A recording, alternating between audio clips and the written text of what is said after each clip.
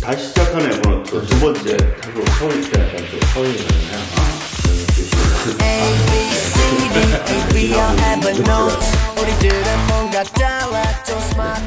다시 시작하는 에버노트. 네, 벌써 2회입니다. 네, 두 번째. 네, 이번에 좀 빨리빨리 가네요. 네. 한 편 나올 때보다 거의 한 달 넘게 걸렸는데. 네. 이제 많이 좋아졌고, 네, 또 다양한 업그레이드 네. 정보가 있기 때문에 그렇지 않을까 싶어요. 그리고 뭐 과거에 비해서 할 말이 더 많아진 것 같아요. 네. 무슨 할 말이 좀 많아진 것 같아요? 뭐 그동안 안 한 말이 많아가지고. 당분간 말이 막 해야 되는 그렇죠. 한 1년 동안 쉬었다 보니까 네, 그동안 쌓아놨던 말이. 알겠죠. 첫 번째, 네. 뭐 한 주간에 좀 업데이트된 거. 뭐 에버노트의 기능이 업데이트된 것들도 있고 네. 또 개인적으로 또 우리 행사라든가 뭐 다양한 일들 업데이트된 거 네. 하나씩 한번 풀어볼까요? 일단 뭐 저희 커뮤니티가 있잖아요. 네네. 저희 뭐 네이버 카페도 있고 네. 그다음에 또 페이스북 그룹도 있는데 네. 또 새로운 채널을 하나 네. 열으셨다고. 네, 맞습니다.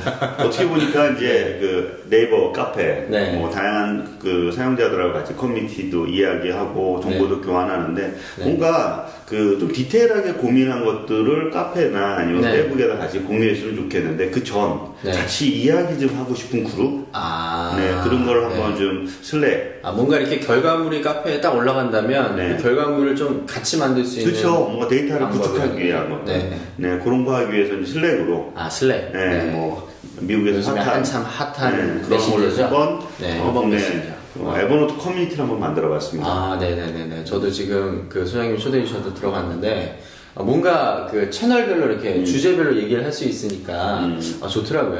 그렇죠. 요즘 뭐 많이들 뭐 노트북이나 태그나 뭐 노트에 대한 규칙들, 다양한 이야기들 좀 디테일하게 먼저 경험했던 사용자들하고 같이 한번 풀어갈 수 있다는 게 그런 게 좀 큰 장점인 것 같아요.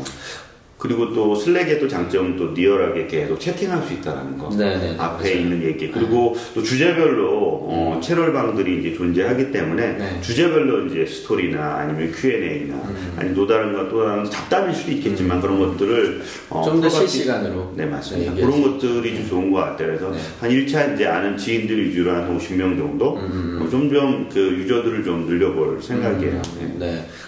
실은 저희 에버노트 이제 회사에서도 이제 저희 에버노트 코리아가 먼저 이제 슬랙을 이용해서 좀 커뮤니케이션 하기 시작했어요. 왜냐하면 슬랙이 이제 외부 인테그레이션이 되기 때문에 맞아요. 에버노트하고도 된다고요? 그렇죠. 에버노트하고 또 자피어 이렇게 연동을 해서 쓸 수가 있거든요. 그래서 나중에 기회가 되면 뭐 팟캐스트를 통해서 슬랙을 좀 더 어떻게 활용할 수 있는지도 얘기하면 좋을 것 같아요. 그러게요.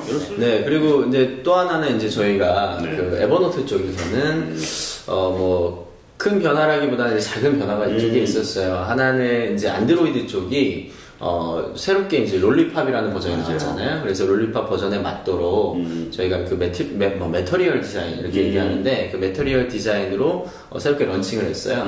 가장 큰 차이점이라면 그 오른쪽에 이렇게 플러스 버튼을 누르면 이게 딱 떠서 이제 제가 새 노트를 만들 건지 뭐 체크박스 만들 건지 하잖아요. 근데 거기 부분을 커스터마이징 할 수 있어요. 맞아요. 여러 개로. 5개인데 여러 개로 이제 그렇죠. 5개를 다른 거로 이렇게 그렇죠. 제가 잘 쓰는 거예요. 그래서 문서 카메라를 많이 쓰시는 문서 카메라로 이렇게 여러 가지 기능을 이제 커스터마이징 해서 쓸 수 있도록 바꿨고요. 뭐 또 하나는 에버노트 마켓에 혹시 이제 에버노트 마켓이 있는데 혹시 아시는 분도 있고 모르시는 분도 계시겠지만 에버노트와 관련된 한국에서 구매할 수 있는 마켓이죠? 그렇죠. 한국에서도 이제 한국에서 구매를 하게 되면 이제 미국에서 해외 배송이 됩니다. 그래서 약간의 관세가 뭐 붙는 경우도 있고 뭐 배송비가 좀 붙는 경우도 있지만 그래도 이제 손쉽게 집에서 이제 바로 구매하실 수 있기 때문에 요번에 그 파이퍼라 그래서 이렇게 뭐라 그러죠? 연필 꽂이라든가 아니면은 이 스탠드 같은 것들을 과거에 있었는데요. 몇 가지 제품들이 좀 더 추가됐고, 그 다음에 이제 제일 관심이 있었던 거는 이제 자스크립트라고 해서 이 발음 조심해요. 네, 자트스크립트라는 제품이 있습니다. 그래서 이렇게 아이패드 바로 위에다가 이렇게 쓸 수 있는 펜 얼티메이트. 그렇죠. 펜 얼티메이트에다가 바로 쓸 수 있고, 물론 펜 얼티메이트 말고라도 이제 연동해서 다른 앱들도 쓸 수 있어요. 뭐 기존 버전에 많은 부분이 좀 개선됐어요. 뭐 기존에는 배터리를 계속 건전지를 갈아 껴야 되는데 그 안에 이제 충전식으로 충전 건전지가 있고, 그 다음에 가장 핵심적인 거는 이제 전체적으로 기능적으로 좋아졌지만 6개월 에버노트 프리미엄권이 들어있습니다. 아, 6개월 프리미엄권? 6개월이 들어있습니다. 그래서 이제 자스크립트 사용하시길 원하시는 분들은 프리미엄 6개월도 함께 얻어가는 그래서 뭐 합리적인 가격이지 않을까. 알겠습니다. 네, 이런 생각합니다. 얼마 전에 보니까 뭐 자스크립트 써보던데 어때요? 아, 네네. 저도 이제 써봤는데 확실히 전 버전보다는 이제 많이 좋아졌고요. 근데 이제 이게 사람마다 좀 다른데요. 저 같은 경우에는 좀 더 거침없이 필기를 하고 싶은 마음은 있어요. 근데 아무래도 아이패드다 보니까 아이패드 위에다가 이 흔히 쓰는 이런 그 종이의 느낌? 종이에다 글씨 쓰는 느낌을. 뭐 부기보드 같은 그렇죠. 느낌. 부기보드라는, 아니면은 기존에 이제 네오랩이라든가 뭐 스마트펜 이런 거. 아, 그렇죠. 요즘 국내도 많이 나왔죠. 네네. 네. 그런 것들이 좀 어렵더라고요. 그래서 아무래도 저는 아직까지는 종이만한 게 없는 것 같고. 아이패드에 어떤 유리에다 쓰니까. 네네네네. 그래서 좀 솔직히 제일 많이 썼던 건 이제 네오1이라는 이제 네오랩 컨버전스에서 만든 제품이라던가 아니면 직접 종이에 쓴 다음에 문서 카메라로 이렇게 찍어서 이걸 사실 더 많이 쓰게 됩니다. 최근에 이제 몰스킨의 얘기도 좀 있더라고요. 네. 몰스킨의 성장들이 아직도 계속 더 그래요? 빠르게 네네. 성장하고 있다고 하는 게 아무리 디지털로 변하고 있지만 아날로그의 감성, 그 아날로그로서의 어떤 사용자의 경험들은 무시할 수 없는 것 같습니다. 늘어나고 있는 것 같아요. 네, 소장님, 그러면 저희가 앞에 업데이트 소식을 좀 얘기를 했고, 이제는, 그동안 이제 많은 몇 분들의 이제 질문이 좀 있었어요. 네, 맞아요. 여러분들 질문들이 있어서 그 질문을 좀 해결해 보려고 하는데요, 본격적으로. 네. 그래서 그 질문 중에 제일 많이 들어왔던 질문 중에 하나가, 이제 에버노트 노트 아주 기본적인 거예요. 노트를 그렇죠. 어떻게 작성하는 게 잘 작성하는 거냐. 그렇죠. 네, 이런 질문이 있었어요. 네, 네. 카페에도 많았었고 페이스북이나 일반적으로도 에버노트 가지고 업무 노트를 만들려고 할 때, 네, 일할 때, 가장 많이 질문하는 것이 이제 노트를 어떻게 작성해야 되느냐. 뭐 개인적으로는 뭐 이렇게 써도 되고 저렇게 써도 되지만 아무래도 업무 쪽에서는 조금 고민이 될 것 같아요. 네, 그러게요. 그래서 업무로 작성하려고 하다 보니까 노트 제목에 대한 고민들. 네. 그 다음에 이제 노트를 저장할 때 얼마나 저장을 해야 될지. 그 다음에 이제 본문에 보면 이제 템플릿들도 존재하고. 그런 거 만들어서 쓰는. 네, 아니면 또 그 업무 노트를 쓰다 보니까 일일 보고라든가 뭐 여러 가지 사항들이 생기게 되었어요. 그러면 일단 노트 제목부터 좀 얘기해 주세요. 그러게요. 네, 노트 제목을 가장 먼저 써야 되잖아요. 좀 막막할 경우가 있거든요.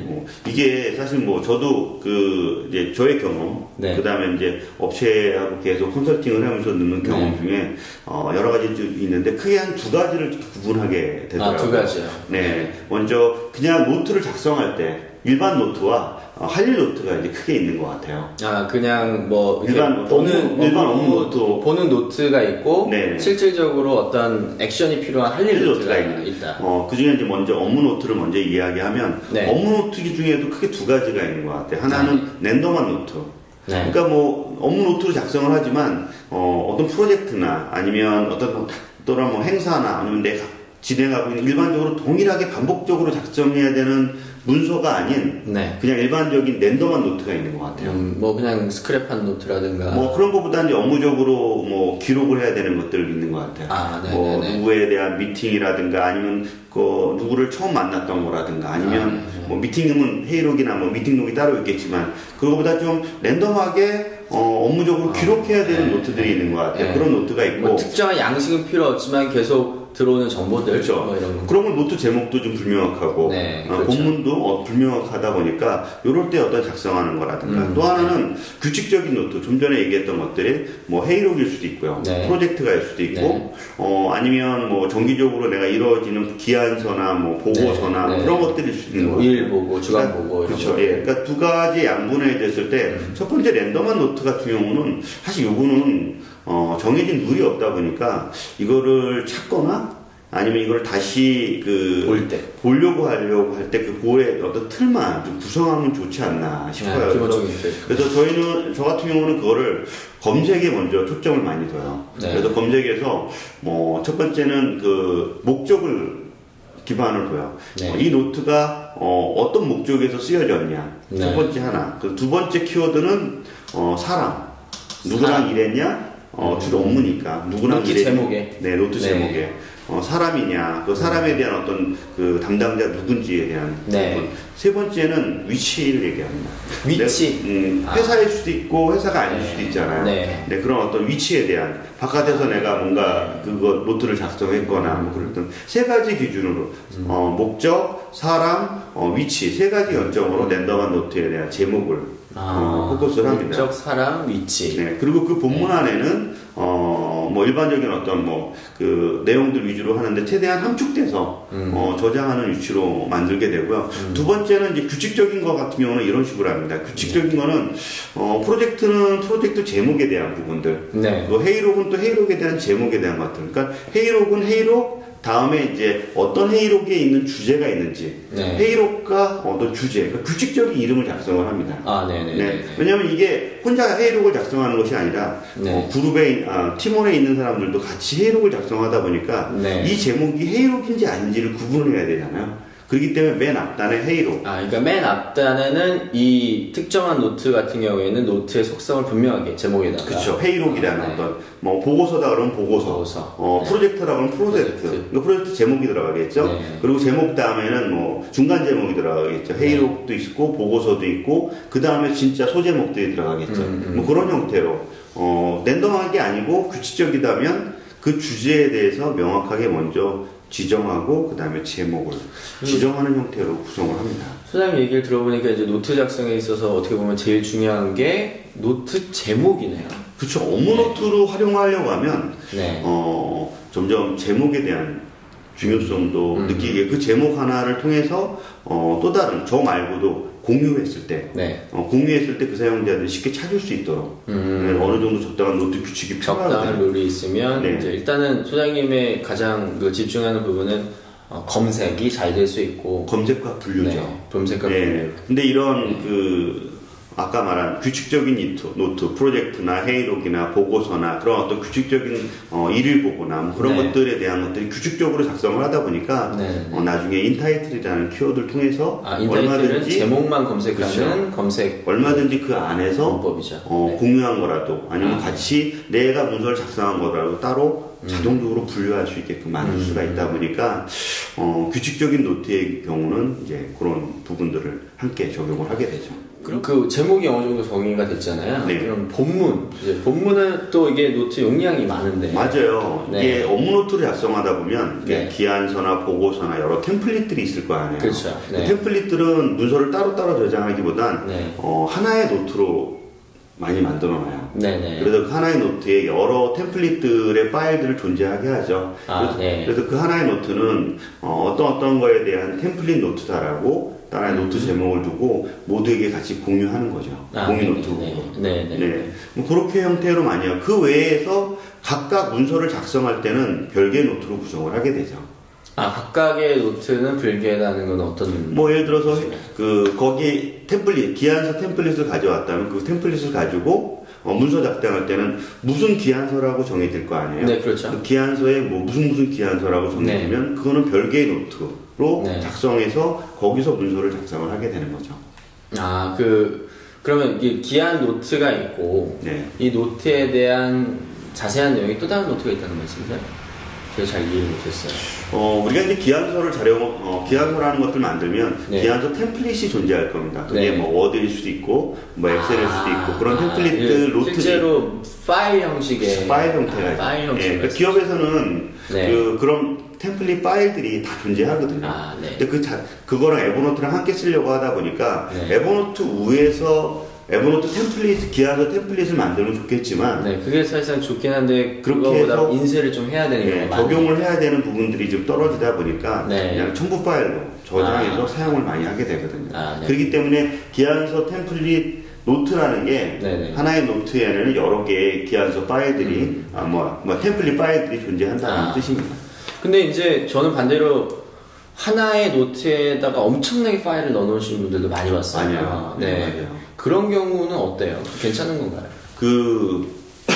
가끔 이제 뭐 논문 작업하시는 분들이라든가 아니면 프로젝트를 진행하시는 분들 대표적으로 많이들 하시는데요. 네. 그걸 그냥 저장의 형태로 해서 그걸 다시 찾고자 할 때, 네. 네, 그럴 때는 쉽게 찾을 수 있으니까 네. 좋은데 그 안에 있는 파일을 다시 찾고자 할 때, 그러니까 노트 안에 너무 많아서 거기를 또 일일이 그렇죠. 검색에 대한 부분들, 그러니까 분류해놓고 사용을 하려고 하면 저장소의 개념으로는 되게 편리하게 이용할 수 있는데 전체 모든 노트에서 그 안에 있는 파일을 찾겠다. 그거는 좀 약간 안 좋더라고요. 그래서 네. 그 저장의 형태고 다시 꺼내서 쉽게 볼 수 있는 형태라면 그렇게 하는 것이 좋고 네. 그렇지 않으면 좀 쉽지가 않더라고요. 이제 저도 이제 에버노트에서 일하고 있기 때문에 그 약간 이유를 알 것 같아요. 그 이유가 왜 그러냐면 에버노트에 이제 노트들이 저장이 되면 썸네일 이미지라든가 아니면 그 안에 있는 키워드들을 좀 이렇게 미리 메타데이터 형식으로 저장을 하거든요. 네. 그래서 이 메타데이터가 실제로 검색하는 데 사용이 되는데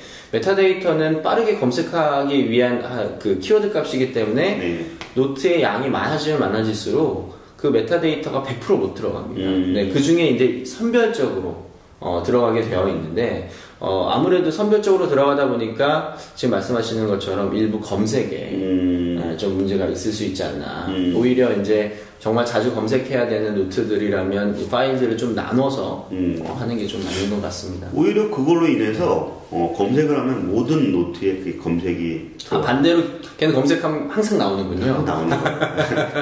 공지사항도 아니고 네. 항상 나와요. 그런 오히려 너무 검색돼서 문제이군요. 네. 너무 많은 검색률이 높아져서 네, 그런 일들이 발생을 해요. 그래서 네. 제 아는 분이 왔는데 한 60개의 노트는 항상 검색이 된대요. 60개 노트에 PDF가 너무 많이 저장이 되는 거예요. 그런 것들이 검색하면 60개일 때 기본 나오고 그다음 나오는 거예요. 검색이 높아지고요. 네. 그러다 보니까 검색이 안 된다는 거죠. 너무 많이 나오니까. 그런 것들도 네. 문제가 좀 있더라고요. 그렇군요. 할 일 노트 부분도 비슷한데, 그거는 이제 다음에 할 일 노트. 그럼 다음에. 아쉽네요. 너무 많아서. 할 일 노트. 그러니까 지금 좀 정리하면 기존에 노트를 작성할 때 네. 제일 먼저 중요한 건 노트 제목. 그쵸. 네, 노트 제목이. 기업의 업무 노트를 활용하려고 하면 노트 네. 제목이 가장 네, 중요하고, 그 다음에 이제 업무 보고라든가 네. 아니면 실제 안에 있는 그 내용들을 이해를 하려고 하면, 그 다음부터는 이제 작성하는 방식인데, 네. 작성할 때 가장 많이 쓰는 게 체크박스인 것 같아요. 체크박스요? 네, 그러니까 본문 안에서는 체크박스. 그 다음에 잘 찾아보시면 서식에 보면 취소선 같은 것들이 있어요. 네, 취소선. 네, 취소선 아니면 그런 어떤 색깔 변경, 그런 것들을 통해서 혼자 작성할 때는 그게 이제 체크박스 정도면 상관없는데 같이 협업해서 작업할 때, 네. 그럴 때는 옆에다가 이제 색깔, 다른 색으로 해서 간단한 귓속말처럼 서로의 커뮤니케이션들을 만들어가고 완료가 됐으면 또 취소했다는 부분들, 그런 것들에 대한 몇 가지 규칙들을 같이 이제 정해놓고 작업을 하게 된다면 딱 봐도 한 번에 어디까지 했고 그게 완료가 됐는지 안 됐는지 그거에 대한 판단 정도도 업무 노트로도 이용할 수 있는 그런 노트 제목. 그 다음에 이제 또 쉽게 검색해서 찾았다면 그 안에 본문에 있는 내용들이 체크박스나 취소선이나 몇 가지 그런 것들을 통해서 업무 환경들에 대한 부분들을 이해할 수 있는 그 정도까지가 아마 가장 많이들 네. 노트를 작성하는 이야기 아닌가 싶어요. 네, 알겠습니다. 끊으려고 말을 끊었고요. 잠깐만.